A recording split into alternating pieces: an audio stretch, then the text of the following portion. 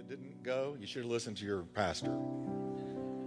Because it was the best Christian function or event that Kathy and I have been to in years. It was just an amazing thing. And God really visited, really blessed, really showed up. And well, I just love evangelism. And here when Greg gave the invitation, the entire bottom floor of American Airlines Center was packed with people getting right with God. I'm going to guess 1,500 to 2,000 people.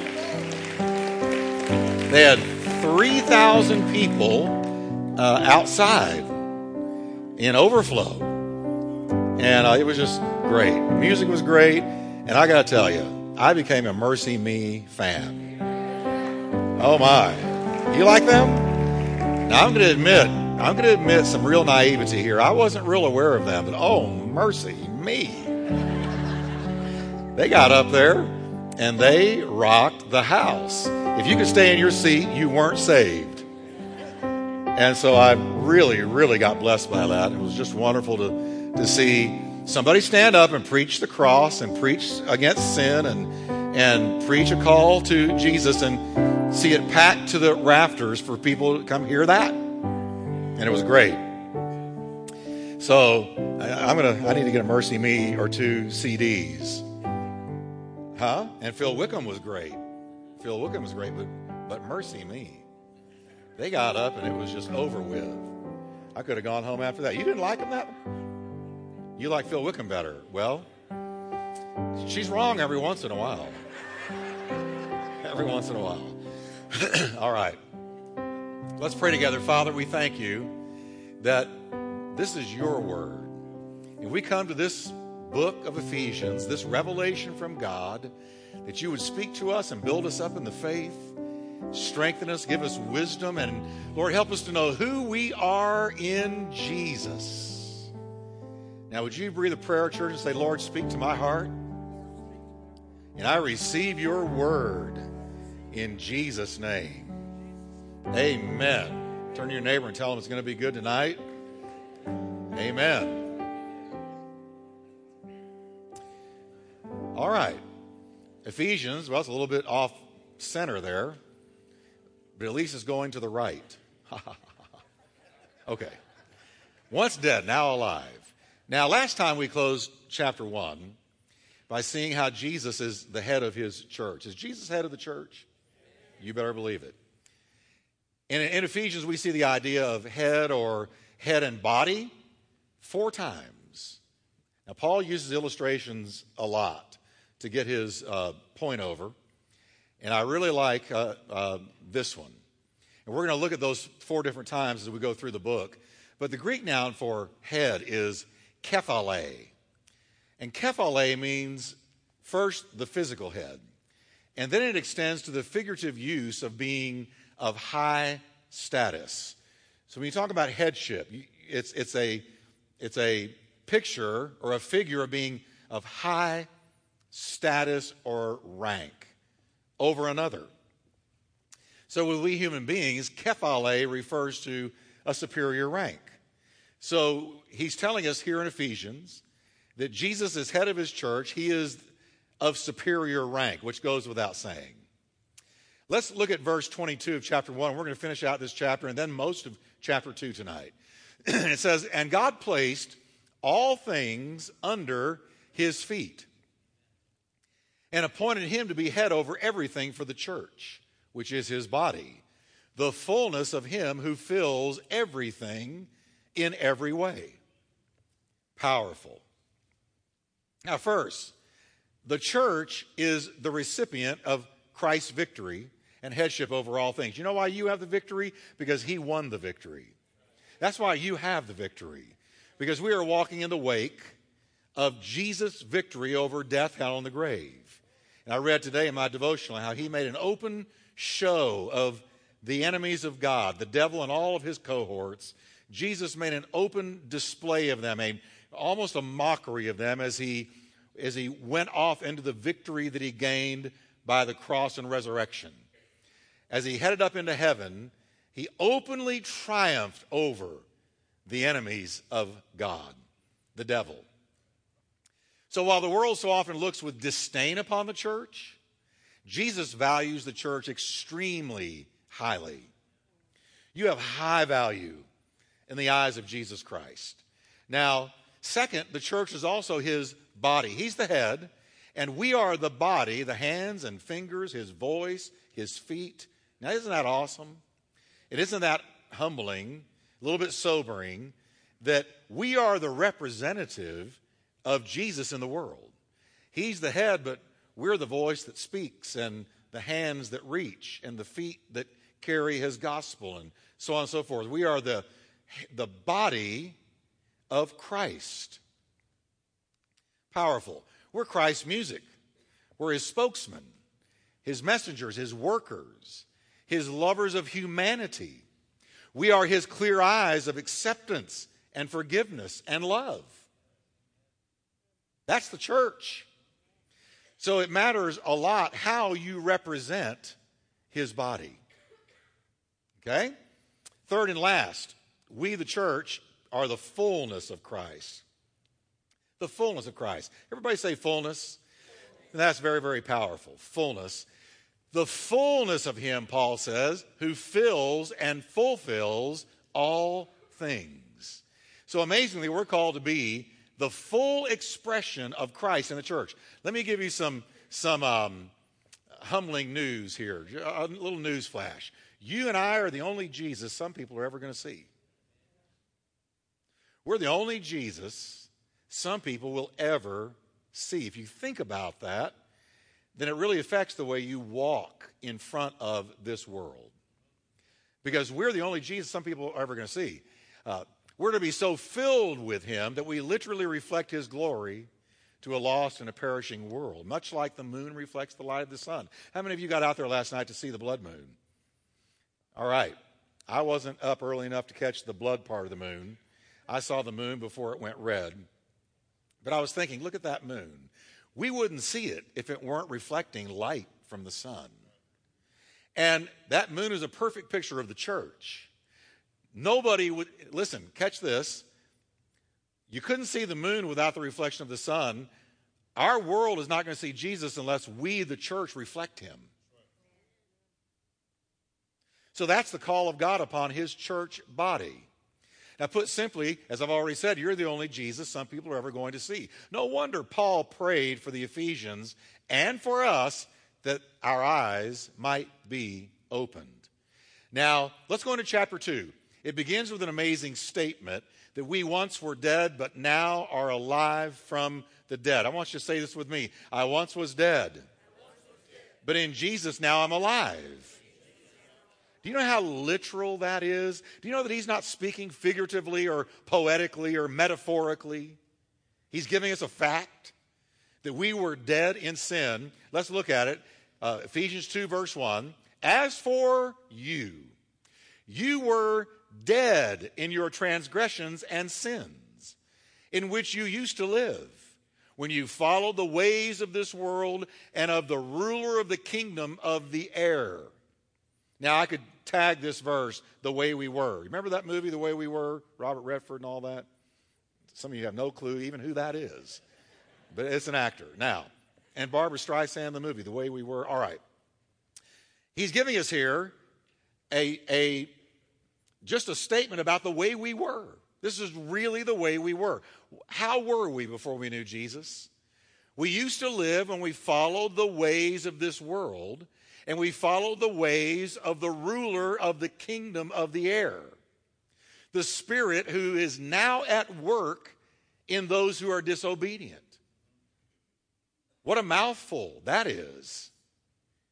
He's telling us that we really were following the devil. And I'll get into that in just a moment. Now verse 3 says, all of us also lived among them at one time, gratifying the cravings of our sinful nature and following its desires and thoughts.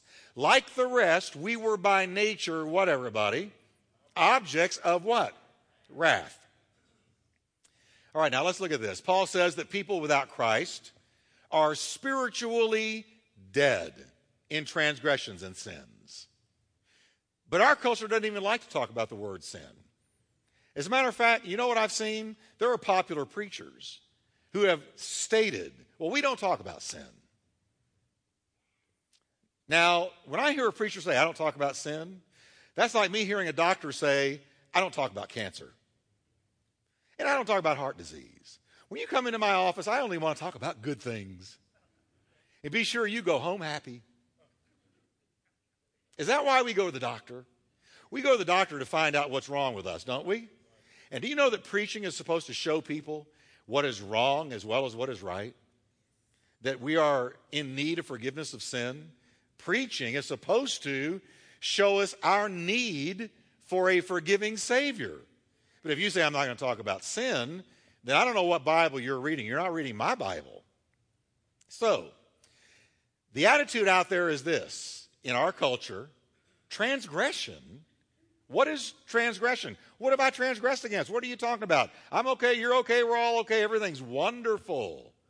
I'm basically a good person. All right?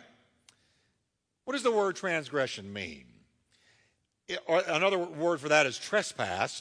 A trespass or a transgression is the Greek noun peripatoma. Peripatoma means a violation of moral standards, an offense, a wrongdoing, a sin. When we break God's law, we have sinned. It's not a character fault. It's a sin. Okay? Now, the very word itself, transgression or trespass, assumes that there is a divine law to violate.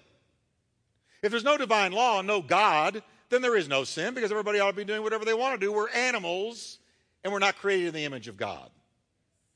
But I want to guarantee you, we're not animals. And we did not evolve out of some ancient amoeba crawling out of a primordial sea. No, we have been fearfully and wonderfully made in the image of God. Okay? So, in light of that, there's also a God. And if there's a God, then there are morals and there is a right and wrong. There is an absolute right and wrong that doesn't change with cultures or societies or times or the whims of people. Okay? God gave us the Bible not for us to judge it, but for it to judge us. So, let's talk about sins. Trespass or transgression is to break God's law, but sin is the Greek word harmatia, and it's the most commonly used word for sin in the New Testament, and it literally means to miss the mark. When somebody sins, it means they missed the mark or they missed the glory of God. They didn't hit the bullseye. They missed the mark. It does not refer to harmless, involuntary mistakes. But sin means there's been a serious offense against God, a departure from divine standards of uprightness. See, sin also assumes there's a God. Transgression assumes there's a God. God is a moral God, folks. He is not an amoral God. He's moral. We have right and wrong because God is moral. All right? And so when you break God, anybody in here ever broken a commandment of God? We all have. And everybody listening by radio or watching by video, you've broken a law of God. As soon as you did, you sinned. And see, the law, the commandments were not given to us that we would obey them because we can't obey them because we're fallen. The commandments were given to us so that we could see that we are sinners and need a Savior. That's why they were given. Now, our culture largely no longer believes in absolute truth. Truth is relative. Truth is whatever you say it is for you. You know, I'm reading Jeremiah once again because I'm going through the Bible in a year. My little Bible in a year Bible, and I love it because you don't have to pray about what to read in the morning. You just go to it according to the date. And I'm reading Jeremiah again. And do you know that I've counted 7 times in the book of Jeremiah that one of the reasons God judged Judah was because they insisted on following the dictates of their own evil hearts. You know what that's telling us?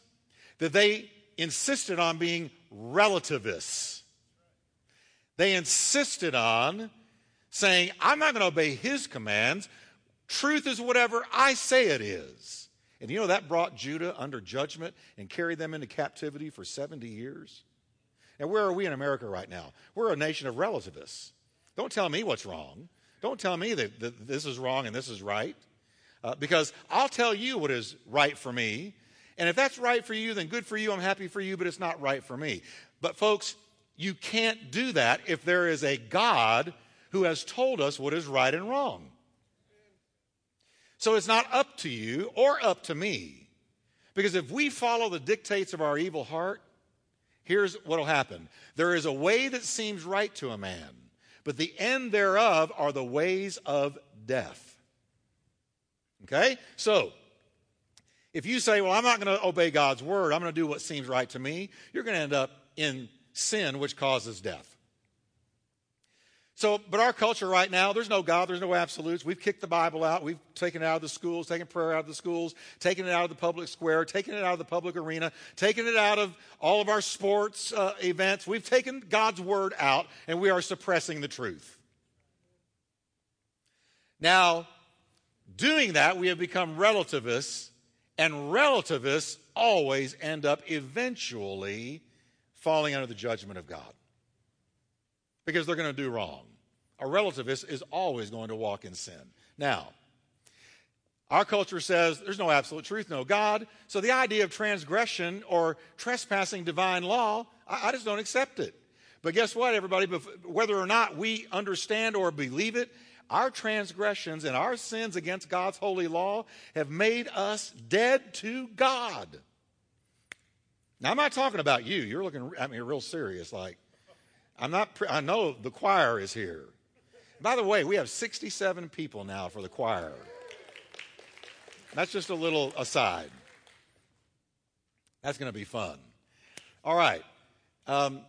God's holy law, if we break it, we die.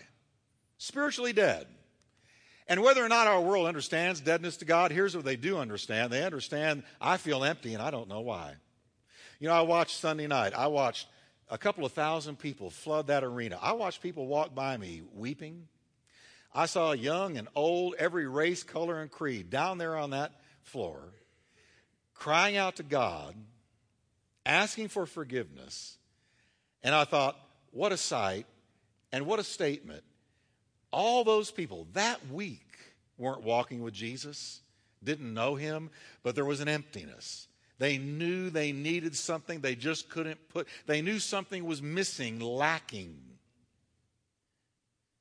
So even though you may say, well, I don't believe in absolutes, and I don't believe in absolute right and wrong, and I don't believe there is a moral law or a moral God, you're still going to reap the consequences of walking away from him, and it's going to manifest as emptiness. I feel empty, and I don't know why. No wonder our culture is so interested in spirituality and hungry for spiritual fulfillment, like the New Age movement. But it's also open to the power of a vibrant Christian faith. And I believe that. And that's why 11:9, we're going to see people saved. We're believing for 300. We're believing for 300 people to be saved. 300 people who don't know the Lord as we speak tonight. But I believe many of them are going to. Amen? A better amen than that? Amen. Okay. Now notice Paul's reference to the way we were. We walked out our existence under the influence of, watch carefully, the course of this world, according to the prince of the power of the air, the spirit who now works in the sons of disobedience. What is that talking about?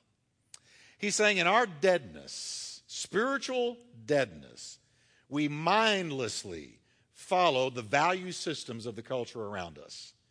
The ways of this world, the NIV says, or the course of this world, the King James says. And we were under the authority of the prince of the power of the air, who is the devil. We were under, see, there is no independent person. Every person on earth is serving either the devil or Christ. There is no fence. There's no in between. You're serving either the devil or Christ. So we were under the authority of the prince of the power of the air. And in our deadness, we lack discernment. I'm amazed. I'm constantly amazed. Let me tell you, I think we're in a 911 when it comes to discernment in America. Oh, we need discernment. Have you realized that? And you know what? A lot of people in the church need discernment. We need discernment. What is discernment? It's when you can tell if something is of God or not of God. From God or not from God. True or not true. Our lives before Christ, when we're lost, are filled and ruled by the cravings of our sinful nature. Here's a few of them. Desires, lusts, jealousy, envy, strife, selfishness, you name it, all of which the tempter inflames when you're lost and you're spiritually dead. You put that evil culture and its prince together, and you have what the Bible calls the kingdom of darkness. And Paul wrote of our victory over this evil kingdom in Colossians. I love this verse. I want you to read this out loud with me like you're the one preaching. Are you ready? For he has rescued us from the kingdom of darkness and transferred us into the kingdom of his dear Son. Wow. Jesus came on a rescue mission. When you got saved, you didn't just get religion. You got rescued from a kingdom that was killing you. And you got translated into another kingdom. We went from one kingdom, the kingdom of darkness, to another kingdom, the kingdom of light. From the kingdom of the devil to the kingdom of God's dear Son. All when we said, Jesus, forgive me and come into my heart. Isn't that amazing? Living in this dark kingdom made us objects of God's wrath. I want to be so clear about this. When we were living in that dark kingdom, it says in Romans 1:18, for the wrath of God is revealed from heaven against all, what everybody? Ungodliness, and what? Unrighteousness of men who suppress, push down the truth and unrighteousness. All right. The wrath of God right now, according to that verse, is ongoingly being poured out on our world because of its sin.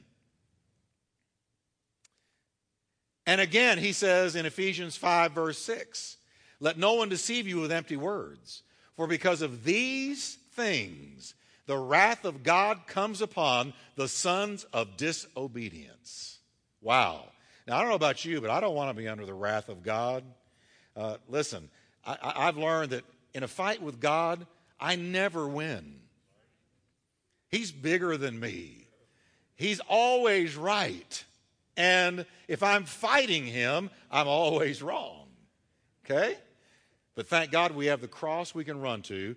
And instead of the wrath of God being poured out there, the mercy of God and the grace of God are found at the foot of the cross. So you can live under the wrath that is ongoingly being poured out and manifesting in a variety of different ways, or you can live under the covering of the blood of the Lamb where there is mercy and there is grace, even amazing grace, even stupendous grace, even crazy grace that I'm going to talk about more in just a moment.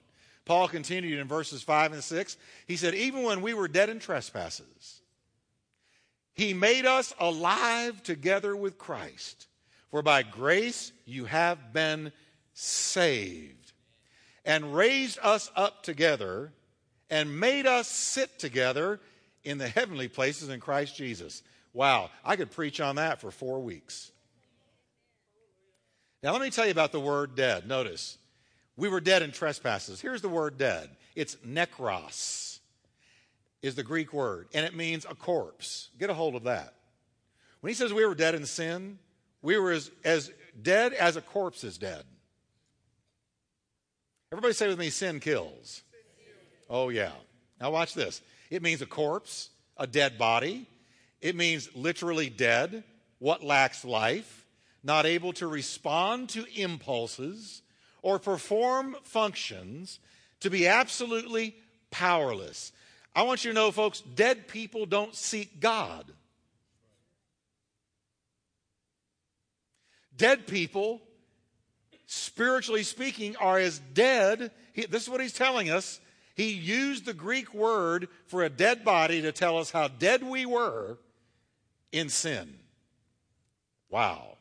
So when Paul says we were dead in sins, he means we were utterly lacking any of the life of God. Were we a human being, a functioning human being? Yes.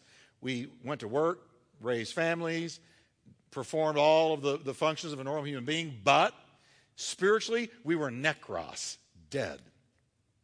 Dead. We couldn't respond to God. We were powerless to save ourselves.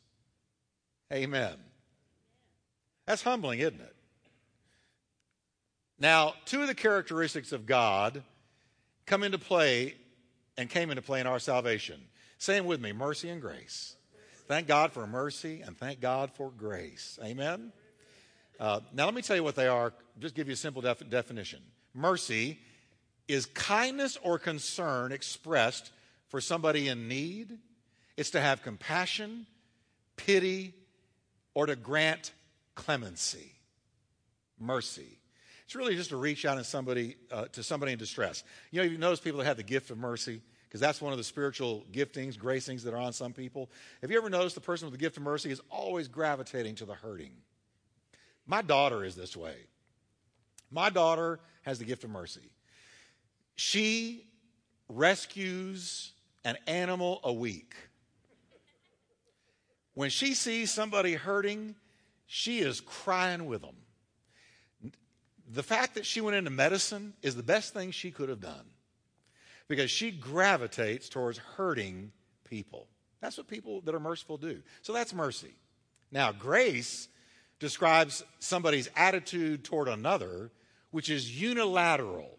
Now, what that means is this: one-sided, not depending on what someone else does. Grace means that the grace giver gives his grace no matter what the recipient does or doesn't do. That's why grace is called amazing. Grace is not about merit or deserving it. You don't earn grace. You don't deserve grace. But it's about an unexplained love and generosity and giving on the part of the giver of that favor. The best short definition of grace is unmerited favor. Or we should say undeserved favor. Can you say that with me? Undeserved favor. I didn't deserve it. I didn't earn it. I might have been terrible. And we were terrible when it came to God. We were sinning against God. So the Bible makes it very clear. While we were yet sinners, yet ongoingly sinning, Christ died for us. That's grace. He extended grace. He gave grace. Now put it this way. By his mercy, I didn't receive what I did deserve. By his grace, I did receive what I didn't deserve. Did you catch that? Now, here's a good place to bring in the echo of Romans. You see, at just the right time, Paul says, when we were still powerless, that is, dead in sin, Christ died for the ungodly. Very rarely will anyone die for a righteous man, though for a good man somebody might possibly dare to die. But God demonstrates his own love for us in this. Read it with me. While we were still sinners, Christ died for us. That's grace. We didn't deserve it. We didn't earn it. We didn't even know we needed it. But he gave it. And verse 6 is a mind blower.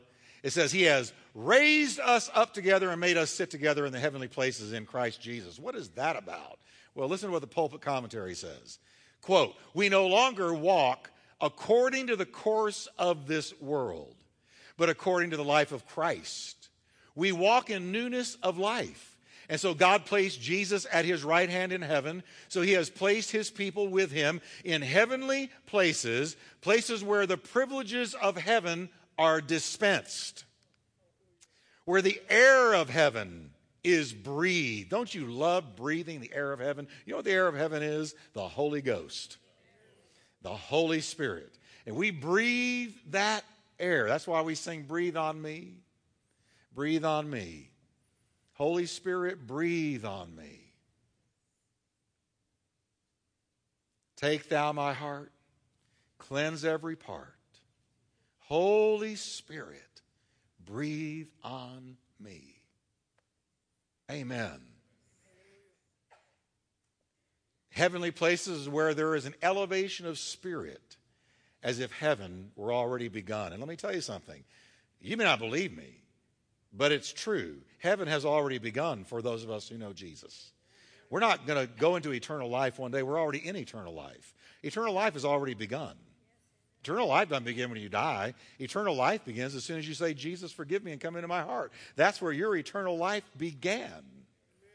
And now, as we shared last week, the Holy Spirit is only a foretaste. It's only a down payment, a deposit of what is coming. But it is the air we breathe, and I love breathing it. Now, Paul closes his look at the way we were and the way we are with God's incredible plan for the coming ages. Look at verse 7. In order that in the coming ages he might show the incomparable riches of his grace expressed in his kindness to us in Christ Jesus. Now, eternity is all over that verse. You know where it is? Coming ages. The ages to come. The age we're in right now is going to end one day. But it's not the last age. There are coming ages. Age upon age upon age upon age. And it's called heaven. And you know what this means? God's love isn't manifested just to get us saved. But his love is manifested to continue to shower us with his love and blessings forever and ever, world without end in the coming ages. Woo! Good stuff. Now, I know some people think, here's what some people think of heaven. I'm just really afraid that heaven's going to be like some long, boring church service. That's what heaven's going to be, just sitting around worshiping or whatever, just like a church service. No, it's not. Eternity is going to be one glory unfolding after another. There won't be a microsecond of boredom. Let me tell you what boredom is. Boredom, we experience boredom because of the fall. But when you are swallowed up in victory, swallowed up in glory, swallowed up in life, there is not a microsecond of boredom. Age upon age upon age is going to be God unfolding and revealing his eternal love for us. That's going to be part of it. Everybody say amen. Amen. Now, the next two verses are some of my favorites. They sum up the truth of how we got saved. And every Christian needs to understand this because it'll get you out of performance mode. Look at verse 8. For by grace, as a matter of fact, read this with me. For by grace you have been saved through faith, and that not of yourselves. It is the gift of God, not of works, lest anyone should boast. Oh, this couldn't be more clear. Grace that we just talked about, unmerited, unearned, undeserved favor, mixed with faith in the death and resurrection of Jesus, is what saved us. Paul is real crystal clear here. This is Paul's soapbox. That not of yourselves. It is a gift of God. Not one teeny thing did we do to earn salvation. You know where our salvation was earned? On Jesus. Jesus paid it most? No. Jesus paid it all. So therefore, all to him I owe. Because Jesus paid it all. Here's the way it works on the part of God. Salvation is by grace. He extends grace. On the part of man, it is to lift up faith. So God's part is to extend the grace. Man's part is to receive it by faith. But even the faith we have came from God. For he has given to every man the measure of faith. Your own attempts at saving yourself, any good works you may have thought would earn you credit in heaven, had zero to do with it. Salvation is all of him and none of us. And there are people all over the world who have been in church their whole lives. Folks, trust me, I know what I'm saying, who still don't get this. Who still believe I've got to do this, I got to do that, I got to live this way and that way. I've got to perform, jump through the hoops in order to please God to be sure I'm saved. But if you were saved all by grace, then do you keep your salvation all by works? No. It's all by him. So salvation is all of Jesus and none of us. Now he says in verse 10, for we are his workmanship. We are his daily project, created in Christ Jesus for good works, which God prepared beforehand. And how much beforehand? He prepared the good works that we were to walk in, and us for the good works, and the good works for us before the world began. That we would walk in those good works. Not only are we saved by grace through faith, but folks, watch this. God had to make us into a brand new creation before we could even enter into the good works he had ordained beforehand that we would be involved in. In order for us to join into those good works, participate in those good works, he had to make us a brand new person. Let me give you an example. Before Jeff Wickwire could preach God's word, which he called me to do before the worlds were created, I believe that. He had to make me in a new creation, make me become a new creation, or I would never, ever have entered into such a divine and spiritual undertaking. Never. He had to make me into he had to 2 Corinthians 5:17 me. If any man be in Christ, if any woman be in Christ, she is a new creation. Old things are passed away and all has become new. So for us to be involved in the good works God beforehand ordained, we had to get born again, fitted with a new nature to even enter in. So again, it's all of him and none of us. We were created anew in Christ so that we could do good works. Now let me ask you right here before I move on, what good works are you involved in? Since we were just told that every believer, it was ordained that every believer would be involved in good works, and that those good works were planned before the worlds began, then what good works are you involved in tonight? To reach people, to minister, to serve in the church, to reach out, to bless people. What good works are you involved in? If you're not involved in any good works, can I be blunt? You need to get off your blessed assurance and get involved.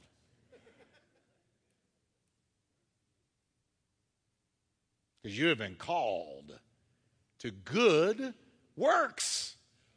And you were born again so you could be fitted to do them.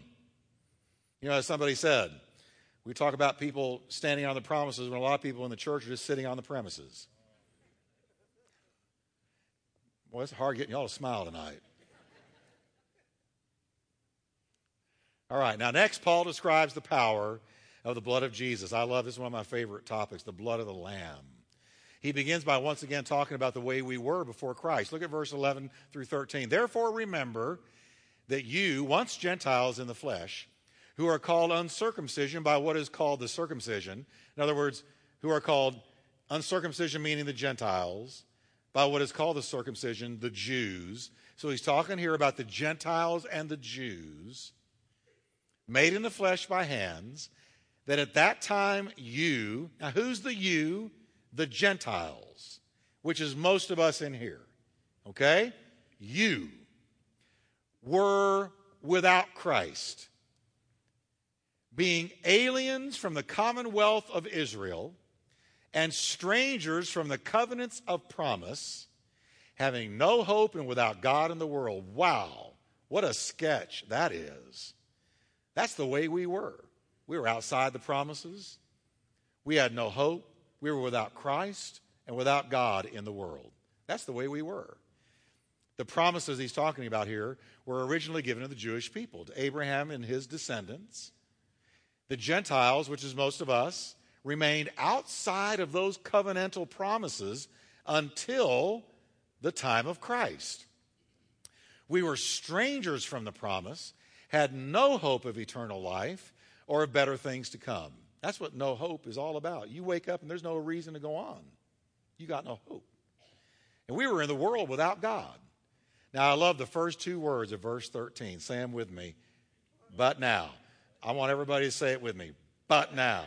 Now, that but now means something radical happened. What happened? Those of us that were without hope, without God, without Christ, without the promises, what happened? But now, in Christ Jesus, You who once were far away have been brought near by the blood of Christ. Can we give the Lord a hand of praise for that? Thank you, Lord. Amen. The phrase, but now in Christ Jesus, but now in Christ Jesus, is the key theme, the constant drum, the sustained song of this epistle. But now, in Christ Jesus, everything has changed. In Christ Jesus, everything has changed. We Gentiles were hopeless, lost, cut off, and disconnected from God until the precious blood of Christ was poured out on the cross. Then we were brought near. Then we were delivered from lost to found, hopeless to hopeful, blind to sight, death to life, and hell bound to heaven bound. But now, in Christ Jesus, we have been brought near.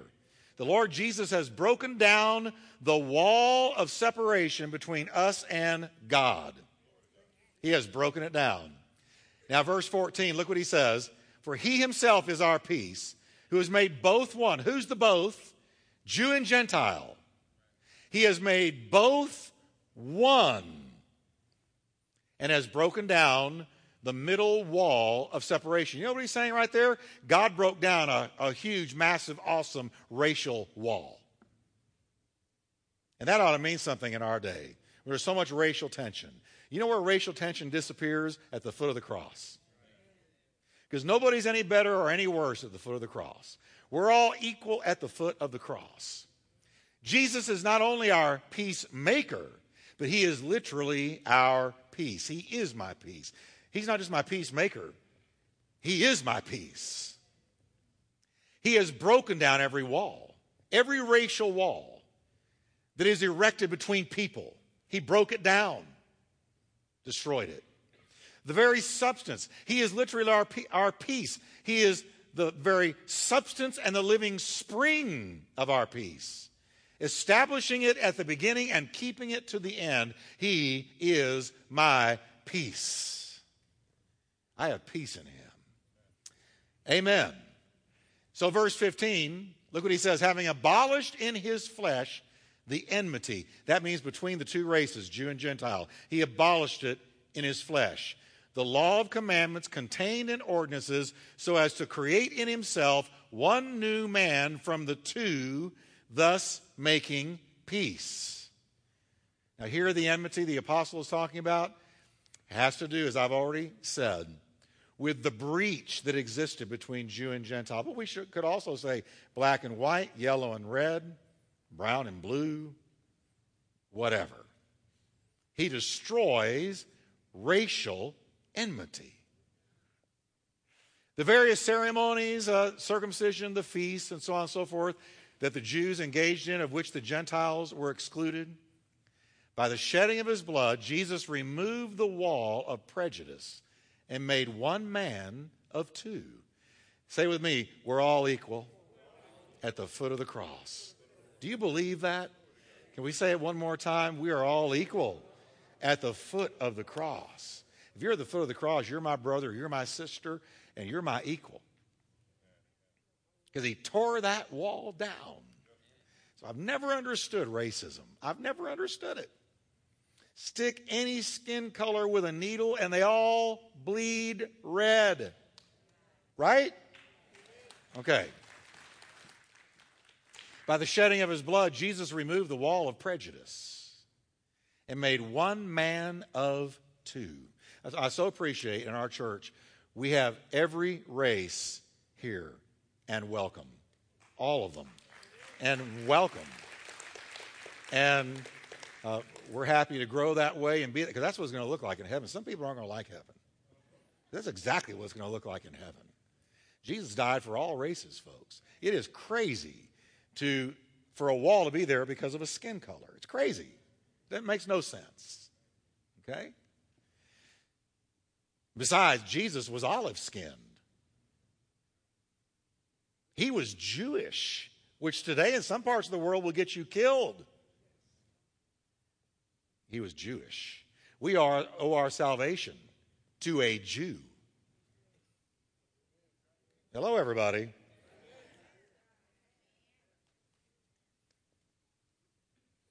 And all of this Bible except 2 books were written by Jews. Luke and Acts by a Gentile. The rest is Jewish. What are you going to do with that? What are these anti-Semites going to do with that? But I'm not going to go there. Look at verses 16 to 18. And that he might reconcile them both, Jew and Gentile, to God in one body through the cross, thereby putting to death the enmity, the hostility between the two. In verse 17, he came and preached peace to you who were far off. Aren't you glad he came and preached peace to you when you were far away? I was sitting in jail as a 16-year-old boy, and I couldn't have been further from God. But he came and preached peace to me. He sent a Baptist preacher. First thing I thought when I looked at him was Clark Kent. He looked just like Clark Kent. And I remember thinking, oh, man, I'm going to have to listen to this guy. And he stood up and he opened up with John 3:16. He preached a simple gospel message, and something grabbed me by the throat and grabbed me by the heart. And I felt compelled to come to Christ. And that was when I was 16 years old. God sent Clark Kent to reach me and preach peace to me. And even though I was still in jail and in trouble, I found peace with God. And when I found peace with God, I experienced the peace of God. Because he is my peace. Amen? So there's no racial disparity at the foot of the cross. Everybody stands on equal ground. Every race, gender, social background, place of origin blend into one new man in Christ Jesus. And that's it tonight. Let's stand together, can we? And I'm finishing at 8:15 because starting next week, the choir is going to take over at 8:30 and practice for Christmas. And so I've been kicked out. And that's fine with me. That's okay. So they'll be practicing from 8:30 to 9:30. And all of you that are in the choir, thank you so much for that servant's heart and dedicating that time, because I know on Christmas we're going to have a wonderful time in the Lord. You're going to have a blast in the choir with Keith, who does great choirs, and we're going to have a wonderful Christmas. Can you believe we're talking Christmas already? Can you believe that? Now, let me tell you quickly, in case you haven't seen the e-blast that I sent out. No, it was on Facebook, not an e-blast. My Facebook page, I wrote this, and I've already had almost 850 reads. But here's what I said. I've been doing a series on Sundays on Tag a Friend. We're talking about the different people that Jesus spoke with, communicated with, and whose lives he changed. And we've been just kind of doing little biographical sketches of these people. But in light of everything going on in our world, I definitely felt switched up by the Holy Spirit in prayer this week. And I've learned, if I don't preach what the Holy Spirit says, it goes this far and falls to the ground. So I'm going to go with the Holy Spirit. And I really feel impressed to preach on this. Let not your hearts be troubled. And I'm going to preach on the predictions Jesus made about the last days, and how he said, in the midst of these predictions, he said, don't let your heart be troubled. Don't let your heart be troubled. He said that sandwiched right in the middle of these predictions, all of which were bad for the last days. Rough stuff. Wars, rumors of wars, plagues.